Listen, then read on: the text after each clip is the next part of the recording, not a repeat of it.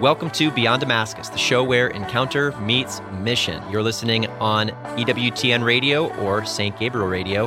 Beyond Damascus is carried across the EWTN Global Catholic Radio Network. Friends, hello, and welcome to Beyond Damascus, the show where encounter meets mission. My name is Aaron Richards. I'm the host for today's show. We'll see if that sticks, but... With what sticks? You as a host? Well, we are just gonna cut Aaron. There's a lot going on pre-recording. We'll have to buy into the Patreon in order to get the full pre-show deal. I've got my friends Brad and Dan. Hello, Aaron. Gabe is here in front of the camera again today. Back and ready for some more. Let's go. Yes. Right. Okay, Gabe, welcome. Good to see you guys. Friends, today is going to be a great show. We're gonna keep things fresh. We're talking about Mary as what are we going for here? Well, the key to the new evangelization. Yeah. Yes, that's one of the fun. keys. Yeah, I mean that's a big deal. We talk about mission here at Damascus pretty frequently, and it's good. There are a few passions that Gabe brings to our missionary body, and all of them are Mary. My favorite is Gabe's. Your license plate is try Mary. Try Mary. Give it a try. Nothing else has worked. Try Mary. I just wonder what people think. Like, they're like? Well, what does that mean? It's good incentive not to speed super fast. Yeah, especially true. in the school zone. That's true. Yeah. I've never done that before. So wait, I got a ticket in a school zone one time. You did. I remember. But this. it was school was one time, or it like wasn't 6 even times? a school day. It was the like in school July. zone light was broken, and it was a non-school day. And yet the officer's like, "Sorry, the lights were on." I'm like, "But school's not even in session." Like that is just irrational. But you didn't know that at the time. Of course, I knew that. I know whether or not children are in school. I'm not an idiot. I'm being held to a technicality. Yeah, this should not exist. And then it just were you- collapsed from there because the diocese I was working for the church this time. okay, The we should diocese probably got stop wind. And I was no longer allowed to drive for youth group as a youth minister because I was apparently, quote, speeding in a school zone. I was like, I wasn't speeding. I was going the speed limit in a broken school zone. So I'm not bitter at all. I'm not. Doesn't seem. So, Aaron, you look like you're a lot has changed. nervous. A lot has changed since those early years in youth ministry. No, not much has changed. I still drive the speed limit. Dan has a clean driving record now. Actually, I do. For the first time in a long time, I have a super clean driving record. It's gonna be a fun show. I'm excited. Let's open in prayer. In the name of the Father and the Son and the Holy Spirit. Amen. Amen. Jesus, we love you. Thank you for the call to mission that you've placed on our lives, on the church, on this mission of Damascus. Jesus, thank you for bringing us together around this table, and we thank you for the gift of your mother. Thank you for loving us so much that you gave to us your most beloved relationship here on this earth, that you would speak to St. John at the foot of the cross, speak to us, child, behold your mother. And we receive the gift of that relationship, Lord, and we pray that you would strengthen us, that we could be able to really receive the fruit of what it is that you intend through that gift as we discover it more and more every day. In Jesus' name, amen. Amen. In the name of the Father, and the Son, and the Holy Spirit. Amen. Amen. Amen. So let's talk about Mary. Yeah. Let's talk about Mary. I was telling the guys earlier, and for those of us that are watching, is that I was like, I get to talk about my fourth favorite person for an hour. Like, that's awesome. Because I mean, it's like, Father, Son, Spirit. You can't They trump. So Fourth favorite person for an hour. That's fourth favorite. It's gonna be. person for What's an your hour. favorite? Okay, let's just what are your guys' favorite titles of Mary? That is a good one. So my mom's from Mexico, so we would always, after, whenever we would pray the rosary together, after, the Glory Be, we would all, say, a title of Mary. So we all grew up just saying Our Lady of Guadalupe. And so I have a deep devotion. She's actually my phone wallpaper. Oh, There she There is. she So is. I'm gonna be going to the shrine next year. I'm really pumped. yeah, in January. It's gonna be fire. That is exciting. Yeah. You're going to beat me to it. So. I am a big fan of Star of the Sea. Oh yeah. When I grew up I spent much of my childhood in Michigan, and we had a boat, so I loved boating. And when I realized that Star of the Sea was a valid title for Mary, it was like, yep, That's the one. that's the one. That was actually amazing because I went deep sea fishing with some friends a couple Decembers ago, and we went out on like a stormy night, and it was like pitch black, and literally the only thing you could see out there outside of like the boat you were on was the moon. Like it was just like, it gave just a different like outlook on Star of the Sea. But I would say that my favorite title for Mary, I'm like back and forth, but I would say probably Undoer of Knots. Oh, that's a good one. I know that's been like a popular devotion recently, but I think when I first heard of that, I just thought to myself of the ways that all of the mothers on earth undo the knots of their children. Like they just do. Like the kids will get get themselves into things. And then moms just have this uncanny ability to help them get out of that thing, you know?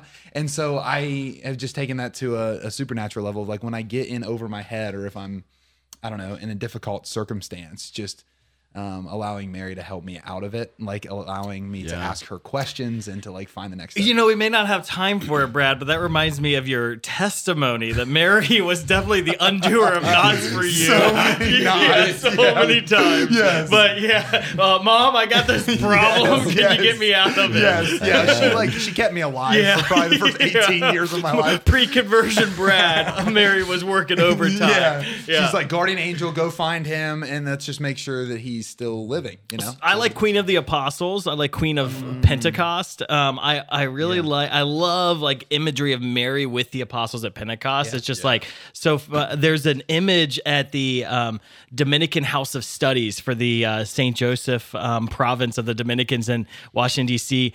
And they've got this image of Our Lady for their ambo, like where they preach the gospel. And she's just pregnant. And this idea that the incarnate word is what we preach and proclaim, and that Mary is like pregnant with the word of God, and the I just love that it's at the House of Studies for the Dominicans, that as they prepare to be the order of preachers, they're pregnant with the word of God, and they're going to give birth to the word through their preaching, which is so cool. I love that. Awesome. Do you think that Mary like experienced like a second Pentecost? Because I mean, it says like when she received. Like in Luke 1, it says, you know, that the Holy Spirit will like overshadow her. So then is that like kind of like a first Pentecost for her? And then she's like, okay, so round two, when you're the you know? spouse of the Holy Spirit, I think you just live in Pentecost. It's like one of the nice things about being the spouse of the Holy Spirit. Yeah. But well, I've heard a reflection before of Mary at Pentecost, like in that imagery where she's like there with the apostles in the upper room, and as the wind begins to come in,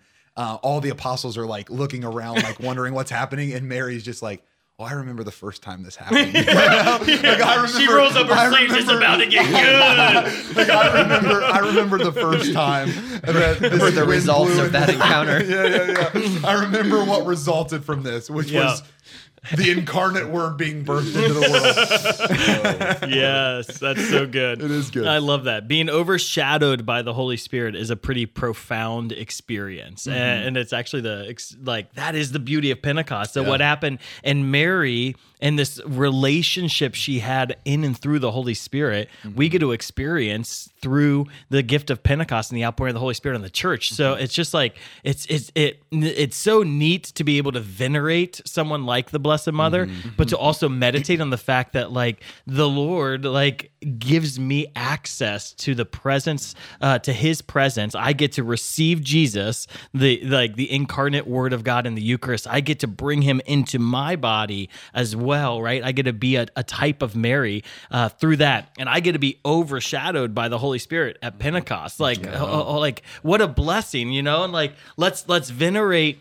her for what God did in her life, but let's not cheapen what God's doing in our life as well, which is just like, whoa. It strikes me that there's no experience that in Mary's life that we aren't called to have. Like that she models for us how it is that we're called to experience the Christian life. Yeah, That's right. I love that. Yeah, she's the God bearer, right? And I think it's so important, obviously, to recognize that Mary quite literally had the child Jesus in her and birthed him into the world. But in that very metaphysical way, when we receive the Eucharist and we bear God, we bear Christ, we're called to birth him into the world as well in all of the amazing ways that he calls us to, specifically through mission, right? Yep. That's why the encounter leads to mission, is precisely because an encounter with the Holy Spirit, an encounter with God, brings God into our lives. And if that's the case, we cannot help but share that with the world. Like, it's so overwhelming that it literally overwhelmed Mary's body to the point where she had to bring it into the world. That's Lord, insane. do it in us. Amen. I know, right? Yeah. All right, so I was driving down the highway one time. I saw a peculiar title of Mary. It said, Mary, Queen of the Highway. And my kids are like, Dad, is a Queen of the High? Is that a real thing? And it was a big Mary stat. And I was like, well, I guess she's the Queen of heaven and earth, so she could be the Queen of everything. Queen of I-71. Like Mary, Queen of The cornfield. the Beyond Damascus show, Queen of the cornfield. Yeah. I was doing a talk on St. Joseph one time, and I was going through all the titles of St. Joseph, and I was like teaching these little kids. This is like a group of middle schoolers, or actually younger, and I was like, the title of St. Joseph that's missing from the litany is like St. Joseph, like father of the beef jerky. And the kids were like, oh man, like I want beef jerky, but I don't know if that's lack of reverence or what. But Totally. I'll tell you what, though, the kids were talking about the titles of St. Joseph I'll tell you for what, the next long time. It's stuck. So funny. No, I do think that there is like a way that I think sometimes we can divorce our lives from that of Mary and Joseph. To your point, Aaron, like everything that we see in Mary and Joseph, and specifically as we're talking about today in Mary, like that's what we're called to in the world. Like it's not. I think sometimes we can elevate them to a non-human level, which I think is really right in some respects, in the sense that they're just these amazing saints that lived unbelievable lives. Yet at the same time, the Lord's grace met them in their humanity and elevated them to the place where they're at now. And that sounds like eerily familiar. Like that's what's supposed to happen with all of us, right? In very profound ways. Yeah. No, I love that. And it doesn't cheapen them at all to say, I mean, we call Mary the model disciple. That doesn't mean that we like she is the model of what it looks like to be a disciple. And so if she's the model disciple and I'm called to imitate that, then that reality is something I can experience. Right. Yeah, and it doesn't cheapen who she is at all. It just it actually just speaks the greatness of God's grace. He desires that to do that in all of his sons and daughters, right? That he loves us that much. Yeah. And if you just like think about it, so if you think about it for a moment, right? So it's like, so you have Mary. And so like Mary's humility is just so critical for like, especially like since we're talking about the new evangelization, for us as evangelists to understand. So it's like you have Mary and she is perfect in every way, like in every facet, in her temperament, in her virtue, in this, every way. You're describing me as possible. well. I'm super perfect in my temperament. Every so it's like you have Mary. She is perfect. Like they say that she is the masterpiece of God's creation. Like God spared nothing to make her.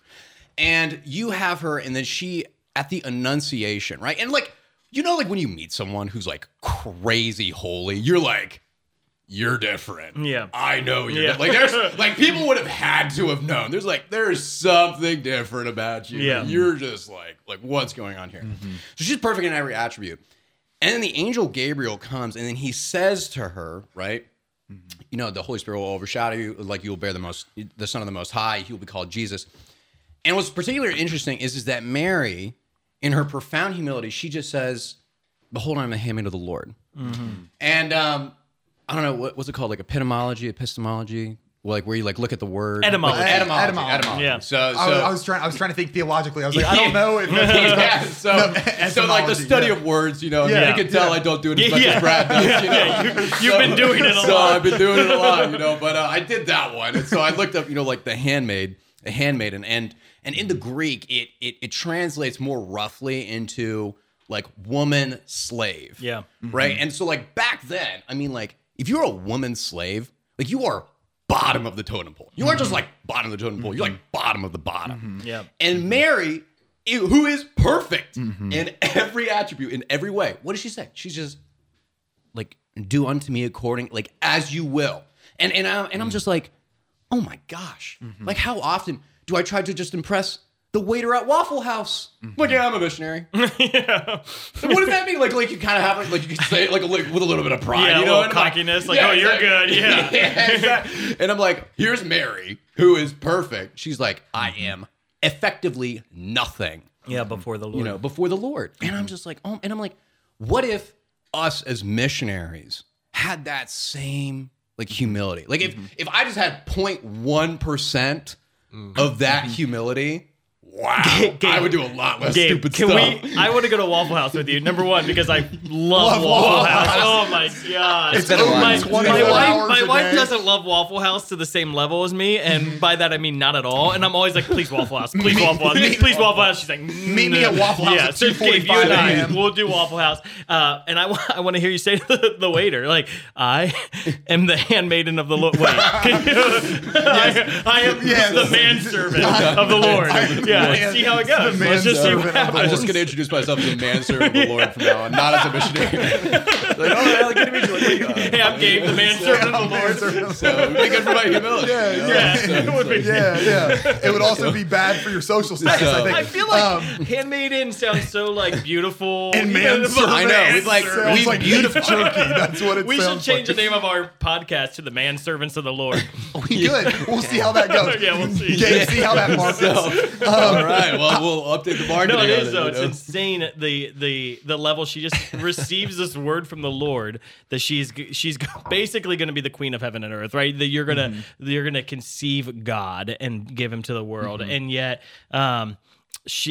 the response to that is just this insane act of humility, which is so beautiful. And I think, you know, the Lord wants huge things for us, and we can actually receive words from the Lord. Like, let him speak into your heart that he has a big plan for your life. Like, I think sometimes we think that humility means that, like, I am nothing but dung, right? And that God has, like, that I'm just small. But the true humility is receiving the call the Lord has for you and the dignity that you are as a son of God, as a daughter of God, and then in humility, realizing that call is ultimately a call of service, of, if you will, gentle, free slavery and service to the Lord. Yeah. You're listening to Beyond Damascus, the show where encounter meets mission. Beyond Damascus is aired on the EWTN Global Catholic Radio Network and right here in Central Ohio on St. Gabriel Radio. You can listen to the whole version of today's show at www.ewtn.com/radio/podcasts. Or check us out on YouTube or your favorite podcast app. We'll be right back with this episode after a short break. This is Kent Hampton, General Manager of the Sword, St. George, Kansas. I always strive to remember that every one of us is a wounded soul in need of God's love. There is no better place on the airways for wounded souls to encounter God's mercy and love than Catholic radio. Catholic radio is important. The world needs EWTN Catholic Radio, now more than ever.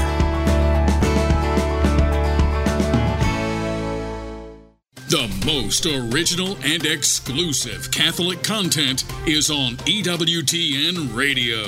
This is Prudence Robertson. Now more than ever, Americans need to know the facts about the science, the law, the politics, and the fight to end abortion in America. Through the lens of our Catholic faith, we can make a difference in this battle to protect the unborn. EWTN Pro-Life Weekly, Sunday morning, 10 Eastern, on EWTN Radio. Welcome back to Beyond Damascus, the show where encounter meets mission. Beyond Damascus is aired on the EWTN Global Catholic Radio Network and right here in Central Ohio on St. Gabriel Catholic Radio. We actually don't strive for greatness a lot of times in our life because we've bought into a narrative of false humility where the Lord has big plans for us, right? The Lord wants to accomplish amazing things through us. Like, I mean, it's pretty important that Christ continues to be born in the world, right? It's pretty important that those who are overshadowed by the Holy Spirit bring the presence of God into the world. And so we need to receive that and receive it as such, right? Like, whoa, wait, you have an amazing plan for my life? Like, how can this be? And almost even with like, because I like to meditate on what was Mary's voice like at that moment? Was it this like perplexed, how can this be? Was it how can it be? Like she's a young girl, you know, like when I tell like my 13-year-old daughter, we're going to do something and she gets excited. She's like, oh wow. Like what are we going to do? Right. I wonder like also like, how could this be? Like what's going to happen? You know? And like there can be this joyful eagerness too that like the Lord speaks things over our life. Let's get pumped up about it and get excited that he's going to do something amazing through us. He wants me and you to bear Christ in the world.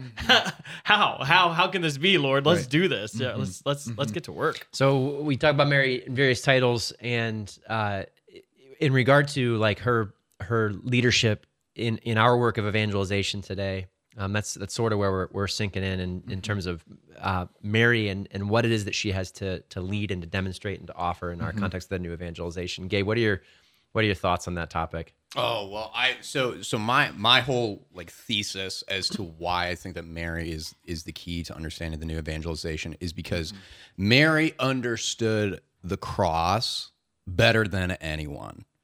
And I think what I've just been meditating on, what I've been just reflecting on is Mary's willingness to sacrifice, Mary's willingness to just understand and to be with Christ, you know, through the thick of the suffering. And you know, I was just like, it was Holy Thursday the other day, and I was at St. John Newman's, which is one of the local parishes over here, and I was sitting with this family, an amazing family. You know, the dad actually was at the Damascus men's retreat, and so I was like sitting with him, and he has this beautiful, you know, like young son, and he's like, you know, 9 months old, you know, different things like that, and the wife's amazing, and so she was like, they have like 5 kids, and all the kids are going all over the place. I mean, you know, they're being crazy, you know. I mean, I'm one of seven kids, so like I kind of understand, and so I was like, here, like let me help you out, you know, type of thing, and so I'm like holding this baby. And I'm holding this baby, and I have no connection to this baby. Like, I'm not this baby's uncle. I'm not this baby's dad. I'm not even this baby's brother, you know? And I'm holding this baby, and I just thought to myself, I was like, I could not fathom sacrificing this baby. I could not fathom it. I could not, even in a humane way. Like, I could not fathom sacrificing this child for anyone, right? Let alone horrible people. Let alone, right? Like think about all the people that Christ died for that have just done atrocious, heinous, horrific things. And I was like, but then I like thought about it through the lens of Mary. I was like, oh my gosh. Like, not only did Christ die for all of these people, right? But also for the people who were neglectful, who didn't care.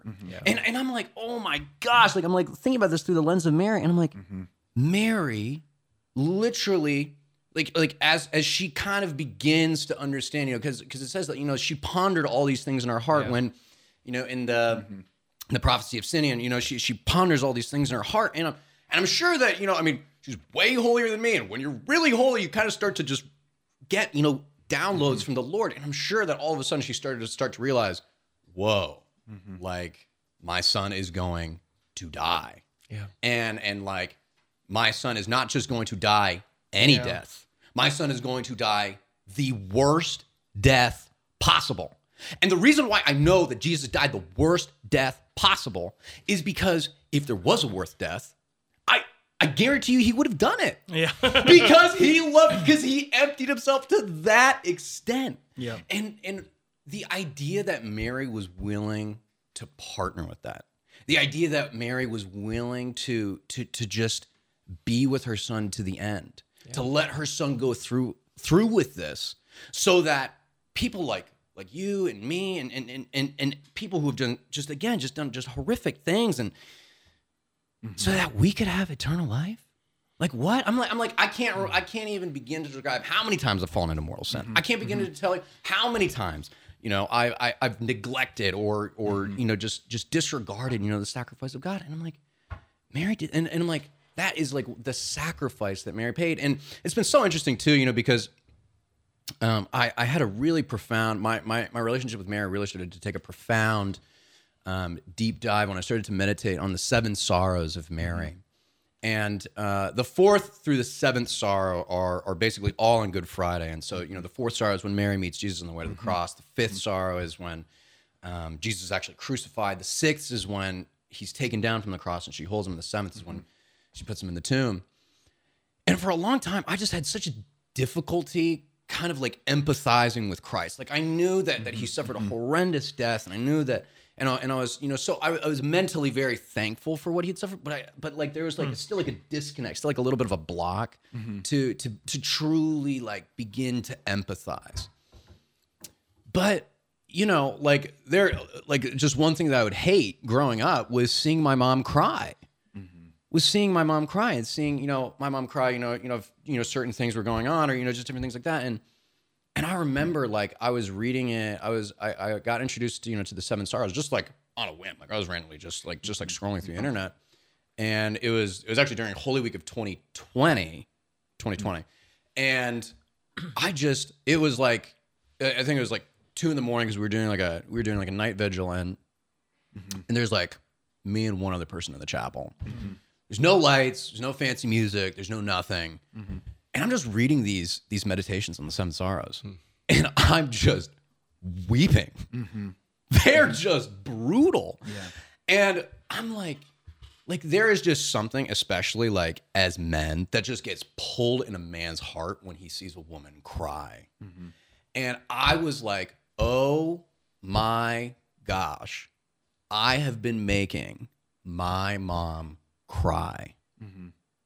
And not just like little cry. I mean horrible cry. I mean like agony cry. And she still loves me. Yeah. And it was like through that and just like in meditating on just like how much she loved her son, I've just developed such a deeper appreciation and thanksgiving for what Christ did for me. Yeah. Because I'm a terrible person. I'm horrible. And like, she puts up with it. Yeah, no, I do. I think we have to. It's just insane. There's so much to unpack there, but I think at least the first part of it though is that like Mary understanding the cross is part of what was spoken over her, right? That like when she brings Jesus to the temple, Simeon, when he says that the sword too will pierce your heart, like we literally see a lance pierce the heart of Jesus, right? And so too, Mary's heart pierced at the foot of the cross. But I think we have to like even take that a step further, that she was actually able to maintain hope through the whole thing as well. Yes. Like that is unbelievable that she was able to see the best and worst of humanity in the cross, right? Like she saw her son, the best of humanity, going through what we're all called to do, which is to lay down our lives for something, and seeing the worst of humanity simultaneously, people missing it and spitting upon it and mocking it. Yeah. And right in the heart of that, she's able to take her heart there where it is pierced, but maintain hope. And I think that's the key to the new evangelization. Like, do we go into hard places, dark places? Do we see the best and worst of humanity and maintain hope through it, right? Well, and I just think, the church does such a great job, and I would say our teachings in the church right now are doing a great job elevating the beauty of the vocation of marriage, right? And the importance and the dignity that of the role of mother and father in a young person's life, and just the importance of raising children in the faith. But as I was youth minister for 12 years, we've had the summer camp for a long time, and we've been able to see a lot of parents. And I wonder, do we get our marching orders from the way of parenthood that Mary exhibited, right? Mary prepared her son for the cross, and she willingly,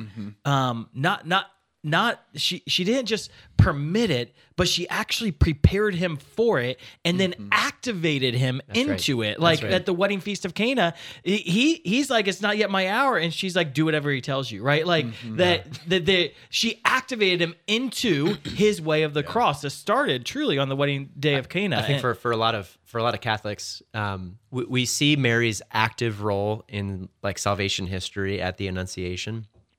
And then after that, we sort of put her into like this background role, of being this just passive recipient of the story, right? All the way even up to the cross. That she kind of just sits. She's at the foot of the cross. Sits by the side and receives the Lord. It's like, of course, that's what she would do.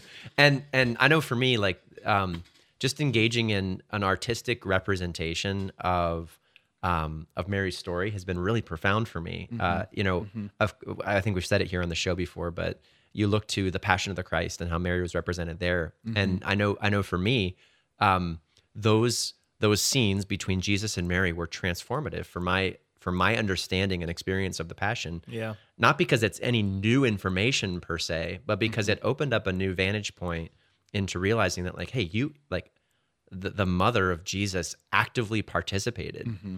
And Dan, even as I was going the same place with the Miracle of Cana. Watching the Chosen series has been really profound and beautiful, and it's clear that the creators of that show have an immense respect for Our Lady and the role that she served in the active ministry of Jesus.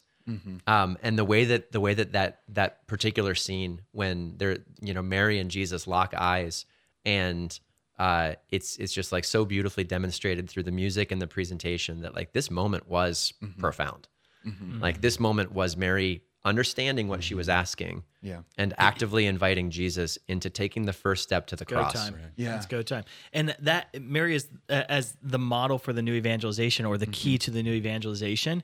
That in order to win nations again, and in order to evangelize the world again, we as husbands and wives need to raise our children like Mary raised Jesus. That we have to be willing to prepare our children for the cross and for the laying down of their life. And I wonder, is that the disposition that we're teaching? We have this weird like helicopter parenting thing going on in the world right now, right? Where like it's protect our kids, which is awesome. We need to make sure they don't die, and we need to make sure they don't get introduced into sin, right? And all of that is good, but are we preparing them for a life of mission? And are we preparing them for the life of mission that Jesus modeled for us? And if we don't prepare our children for that, why are we shocked when they don't live that, right? And when the new evangelization doesn't happen, like that Mary has an active role of forming the Savior of the world. And if we have an active role as parents to form those who are to give their lives away as well. Well, and not only, Fulton Sheen talks about this, where he says that Christ willed to be formed by Mary for the first 30 years of his life. Yeah, let's just put that different. God willed willed for himself to be formed. Like, yeah, that's wild. It's like, what? Yeah. But then it's kind of taking the same vein, but then Lou de Montfort talks about this, and he takes this a step further.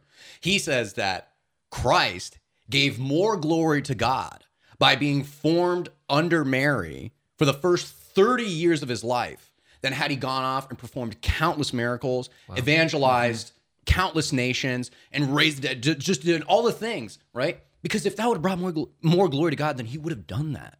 And then I think the other thing too is like, and I've just been reflecting on this, is that it's like no one wants, like there is nobody that wants us to understand the cross more than Our Lady. Because she just like understood the cross to such an extent. And then, I was reading Brant Petree's book on Jesus and the Jewish Roots of Mary, and it's a brilliant book, So, if you're listening to that, just, go buy it. I'm not like sponsoring it or whatever.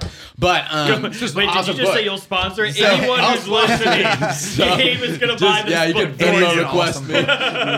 So just write it off my taxes. Just went way down. So, I know. It's like, wow, holy cow. But basically, one of the things, and again, actually kind of just like flipping it just a little bit, one of the things that Brant talks about in his book is that Christ, right, like the last words of Christ, right? And he says it beautifully. He says that the last words that someone says before they die are beautiful. Like they reveal the heart of the person, and they reveal, right, like the inner depths and their desires of like that person's heart. And the last, and he Jesus says 7 last words on the cross, right? And one of them is, and crucifixion again, and this is all in the book, crucifixion is death by asphyxiation. So every time, it's really hard to speak. It's really hard to speak. And if you guys have forgot, so he has nails in his hands and in his feet. So he goes into agonizing pain. He's just crushing his lungs. Correct. So he's in horrendous pain. And so every time that he's speaking, right, there has to be a profound depth to what our Lord is saying. And one of the things that he says is behold your mother, right? If I remember correctly, I believe it is the second to last word that he says before it is finished. Behold your mother. And what was interesting and what he mentions in the book is that if you were to die by execution, you can effectively will away all of your possessions from the cross. And they said that was your right. And what was so interesting when he brings up the point so beautifully is that he says that was the last thing that Jesus had was his mother. Thing he had. Was his mother, because he was naked on the cross, and even his clothes, right? They cast lots for him. They took it. And so the last thing that Christ had left to give was his mother. And he gives his mother to John. And which, becomes, then, the mother for us all, but he doesn't say, like, John, take your mother. He says, son, behold your mother, right? And we are all, that son. And, because, like we are sons and daughters of God. And I was just like, wow, what? Like, that's just crazy. And John's brilliant in the way he writes his gospel, because he refers to himself as the beloved disciple, right? And whenever he speaks of himself, he's intentional not to make it about himself. He's actually, what I experienced, you reader, you too are called into, right? And I love I was just speaking yesterday on this. It says in the Gospels, it says that from that moment, the disciple took her into his home. But in the actual Greek, the word home isn't there. It's actually added. It actually says in the Greek, it says, from that moment on, the disciple took her into his own. And this idea that he actually, in the same way that Jesus had Mary in his heart and the love and affection that Jesus had for Mary, John internalized that and took Mary into his own, that he received that relationship, not just the order that you need to care for her now and take her into your home, but actually this relational dynamic that I'm receiving you into my heart. And John welcomes us that this is, in order to be the beloved disciple, part of being the beloved disciple is to take Mary into your own. Yeah. I also love the imagery in that moment of masculinity and femininity, that I think in the world today, when we're speaking new evangelization, what we need to arm the saints with is an understanding of how God created us. Like, when we look at the world today, there's such confusion, and within Mary and Jesus, there was no confusion. Right, there was no confusion, and that's nice. That's a good phrase. And so, I think that the reason I say that is because then we can learn something so profound about femininity through Mary at the foot of the cross, and something so profound about masculinity embodied by Jesus on the cross, because they're the archetypes. They're the archetype of masculinity and the archetype of femininity. New Eve, the new Adam. Yes, and I think.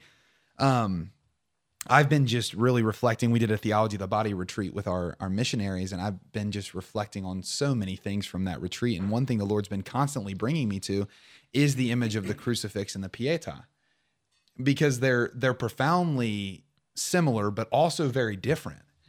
And there's just this beauty in the feminine genius that loves so much that it brings you unto itself.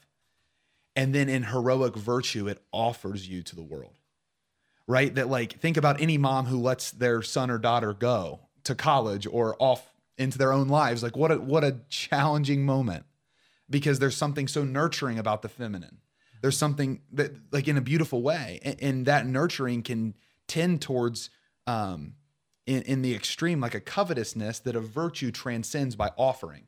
Well, look at the Pietà, Mary's hands open, like, Jesus, you could have stayed with me for 33 years, but it's better that you go, and you're going to be destroyed. Like, I'm not going to be able to control what happens when I let you go. Like, just how we've lost that's super strong is beside me.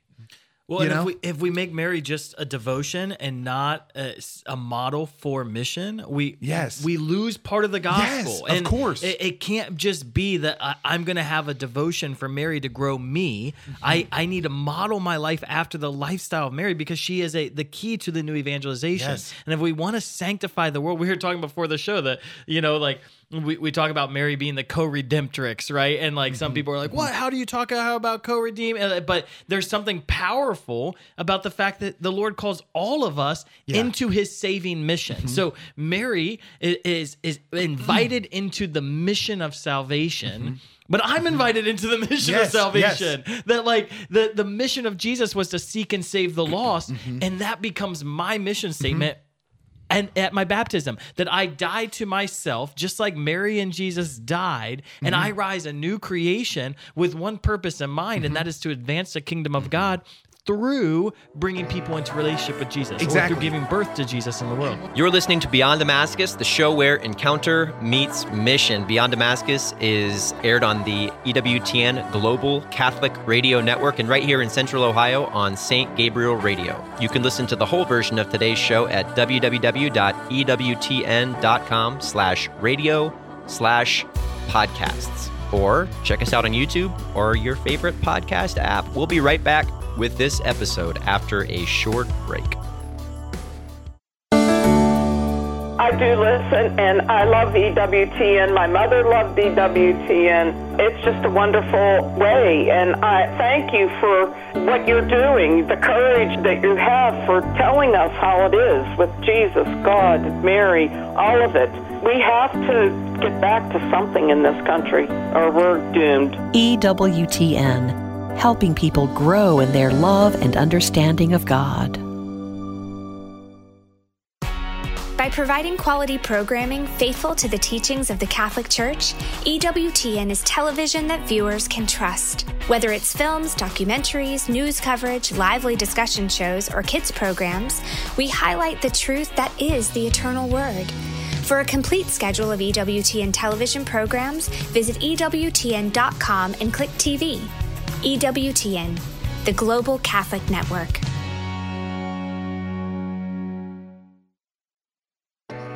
Welcome back to Beyond Damascus, the show where encounter meets mission. Beyond Damascus is aired on the EWTN Global Catholic Radio Network and right here in Central Ohio on St. Gabriel Catholic Radio.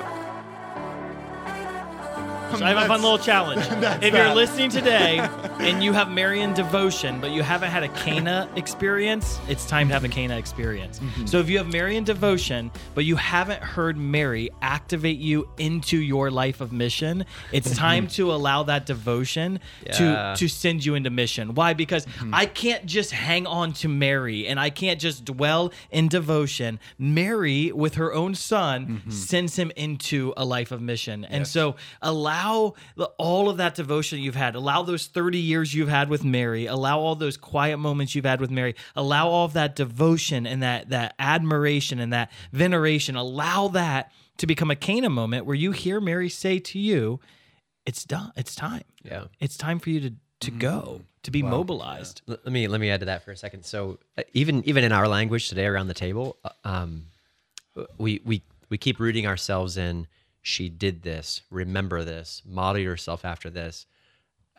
Would it be incorrect to suggest that Mary is like busier and more actively engaged in mission today than she was in the life of Jesus? I think that would be correct. Yeah, right. That's an astute point. I think it checks out. Like she's got more going on right now. She's more actively engaged in more mission today. Like presently, she's not just a memory or a model. Yeah. Like she's still actively engaged in our process. What can we learn by I don't know, inviting her into the mission today? Yeah. Try Mary. Yeah. Well, gotta try Mary. Try Mary. It seems like God, like in his infinite goodness, like that he's almost highlighting that fact by the fact that a lot of these amazing prophetic words coming to the church are coming through Marian apparitions, you know? Yeah. Like I know, well, at least I think that this is going to come out on the Feast of Our Lady of Fatima. And like just the prophetic words that God's speaking through Mary on behalf of mission in the world, that like Fatima was all about the salvation of souls. It was all about mission. It was all about intercession and mission. Like that's what she was saying. And I think that the Lord is highlighting that fact that you're just sharing, that Mary wants to be so involved in the mission of the church today because she is the archetype for the mother for the mother. She's the archetype for the church. This is so good. I think this has to be part one. I want to have a part two if we can, because I mean, I even think just. We give tons of testimonies throughout like our time of CYSC, and we always have missionaries up on stage giving testimony. But the two of the testimonies that I remember the most, Brad, is from 2000. I think it was 15. Mm-hmm. Your testimony on the Blessed Mother and the way she worked in your life, and then Gabe, we did a retreat on the Blessed Mother a few years, maybe it was last year, and your testimony blew me away. And I don't know if we have time to go into the depths of those testimonies, but also just this idea of the way you. Brad, you're like to analyze the different significant Marian apparitions, not simply from a place of devotion, but also from a place of what's the mission she's calling us to. What is she saying? What's she asking us to do? She's saying, do whatever Jesus tells you, and let me remind you what he told you, right? Yeah. Like that seems to be what she's saying, like exactly what she did at Cana. Do what he tells you, but just in case you forgot, it's the seeking to save what was lost. Yeah. It's the seeking to save what was lost. Yeah. Well, we definitely don't have time to do all of that. I want it all. This is fun. But no, Dan, I think that's a great call. We can do this again. Yeah, why not? Right? We get to make up the script as we go. Yeah, Gabe runs the schedule. Yeah. No. Well, one of the things, the other thing that I just think is really interesting, and I was kind of just like praying with this is kind of so in Scripture it says, "Vengeance is mine, saith the Lord." And just bear with me. That's on my license plate. That's what it's really tight license plate. You have tried, Mary. I have vengeance is mine. I think vengeance itself is too many letters. It's a bumper sticker. So it's really interesting, because I was reading this thing and I was like, oh, like that's a pretty intense line. Intense, yeah. You're like, wow, it's like ominous and threatening at the same time. And I was just like thinking about it, and I was like God loves to avenge those, like who have been like wrongfully, hurt or like injured or different things like that. And Mary, who was perfect, suffered the worst, second only to Jesus. And I just like think, I was like, man, if God can use any of us to do be his instruments in missionary evangelization, different things like that. But I also am like, I wouldn't be surprised if God was like, I'm going to use Our Lady as a tool of vengeance against the devil, right? And, kind of how Eve, how sin came through Eve, right? Mary brings what? She brings forth the new fruit of life, Christ. And and it says in scriptures that God says, I will put enmity between you and the woman. And I just really do believe that Our Lady just has just this intense, just like focus against just unraveling the devil. And, I mean, just different saints talk about this, but I'm just like thinking, it's like, if you for a moment think that you killed my son, right, in the worst possible way, I don't think she's going to be super happy with that. And so, that is true. There's nothing more scary than the wrath of an angry mother. An angry mom! Oh, man. So she has mercy on you when you're a dirtbag, right? But she has all of that vengeance against the evil one. Against the evil one, exactly. Yeah. And I mean, like I've just read, just all these different stories, how they say, that Mary is the key to just unraveling just all of these different things. And, it's like, so, the three things that we go up against, are the world, the flesh, and the devil.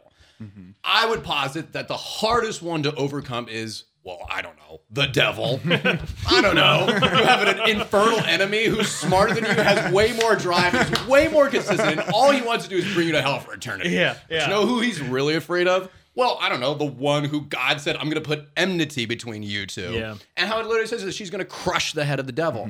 And so, like, I'm a little bit of a sadist. And so I was kind of like, well, if the rosary is like what brings the devil the most pain, I'm just like, I'm just going to pray the rosary more, different things like that. And so, and I've read just all these different things. And, obviously, this is private revelation in the sense that it's like, as long as it doesn't go to the teachings of the faith, and whatever, it's legit. But, obviously it's not necessary for salvation. And one of the things is that, like I've read all these exorcists, and they say that, like, they'll like ask the devil, like, just like a casual conversation or something like that. It's like what happens, like, when, like, you pray the rosary, And the devil will say things like it is like the most horrific prayer for him, and he'll have like all these like blows against his head. It's crazy stuff. And for a long time, I was kind of like, yeah, but the devil would probably lie about it, and he's probably just like whatever. But then I was like, wait a second, hold on. If the devil didn't want you to pray the rosary, he'd be like, oh, it does nothing to me. I'm not gonna it's like he's way smarter than that. Well, it's precisely. It goes against his arrogance, right? That like, the reason that the evil one fell is because he didn't love at all God's plan for the salvation of man. Correct. And if he despised that, he would despise more than anything God's immaculate plan to raise up a woman slave, right? Like a handmaid, and to allow her to be the vehicle that salvation was brought into the world. Correct. Like that just goes, it flies right in his face. Yeah. I know I've been teasing you for your license plate. I actually, when I first saw it, I was struck by it because it is actually a very profound phrase that try Mary. So there are strongholds in your life, demonic strongholds that maybe you've been battling for a long time. And I just wonder, have you tried Mary, right? That if Gabe, what you're suggesting is there's nothing scarier than the wrath of an angry mom.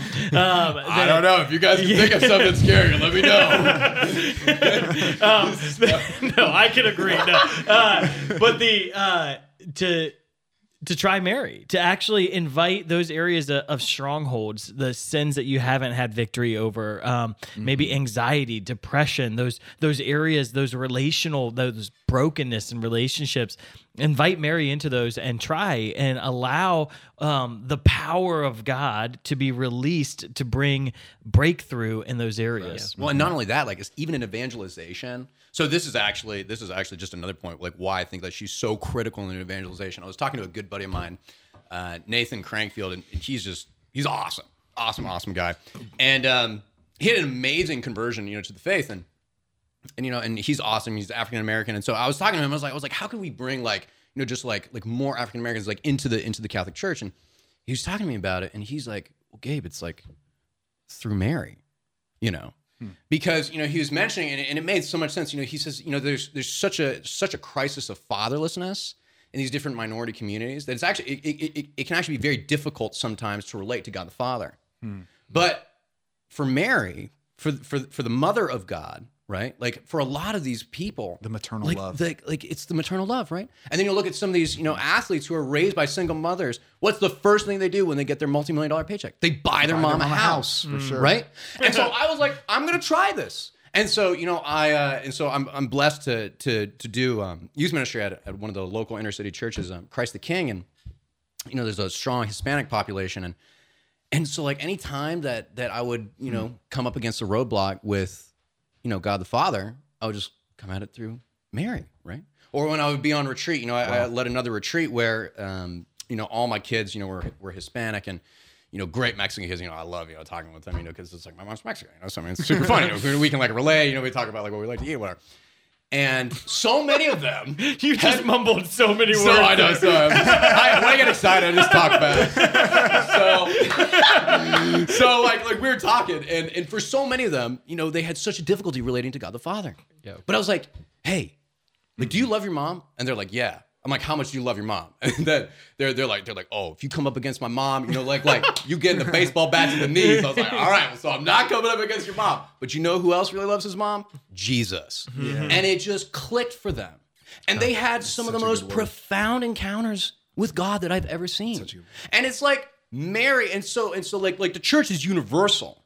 And so like Mary is such a key to bringing, she just transcends racial boundaries, just like all these different things, because she's a mother, and no one's afraid of their mother. Yeah. And so like she's also just such a critical piece to understanding the new evangelization. And again, just so many times, I've just seen just so much breakthrough, just coming at it through the lens of Our Lady. Yeah. So that's a great word. I'm gonna hit pause. Hit pause on pause. This is great. Until next time. No, I love the idea of doing this again, but I think we've suggested a lot for consideration today. And Gabe, will you close us in prayer, brother? I'd love to. In the name of the Father, Son, and Holy Spirit, amen. Amen. Blessed Mother, we just thank you so much for your yes. We thank you for bearing your Son into this world so that we might have eternal life. God, we just ask right now through the intercession of Our Lady just to release a new grace. As I was just praying, I just got the sense that there are some people who've had a more challenging relationship with the rosary. And I believe that Our Lady, she's just going to release a new sweetness to the rosary, that she's just going to release just a new vitality and a new life into you as you just pray the rosary. And so, Blessed Mother, I just ask right now that you just pour forth your signal graces to those that need it. Friends, thanks for listening to Beyond Damascus, the show where encounter meets mission. You can listen to the whole version of today's show by searching for Beyond Damascus on YouTube or your favorite podcast app.